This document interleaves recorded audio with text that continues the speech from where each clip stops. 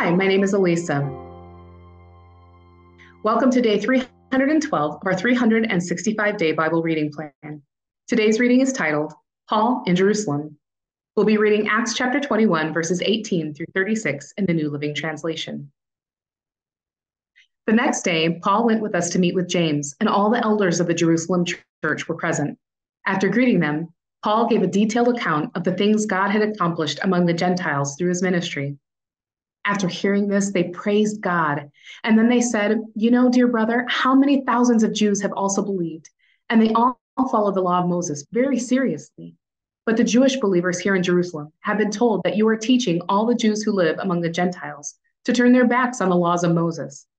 They've heard that you teach them not to circumcise their children or follow other Jewish customs. What should we do? They will certainly hear what you have done. Here's what we want you to do. We have 4 men here who have completed their vow.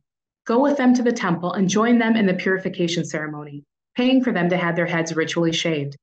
Then everyone will know that the rumors are all false and that you yourself observe the Jewish laws. As for the Gentile believers, they should do what we already told them in a letter.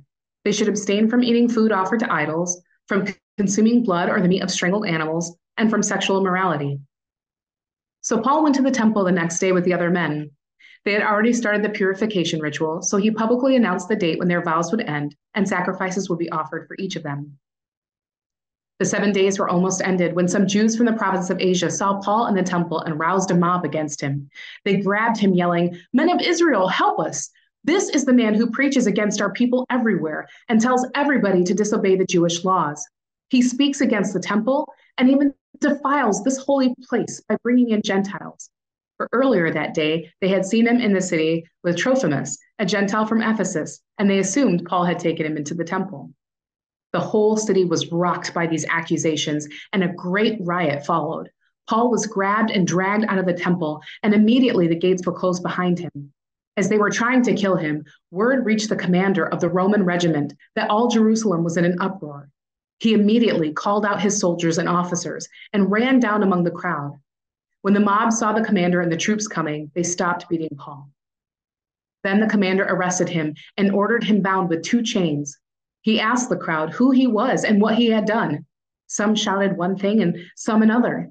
Since he couldn't find out the truth in all the uproar and confusion, he ordered that Paul be taken to the fortress. As Paul reached the stairs, the mob grew so violent, the soldiers had to lift him to their shoulders to protect him. And the crowd followed behind, shouting, "Kill him! Kill him!" Thanks for joining us for today's reading. And remember, everyone has an invitation to sit at Jesus' table. We hope you'll find your story and purpose in God's story.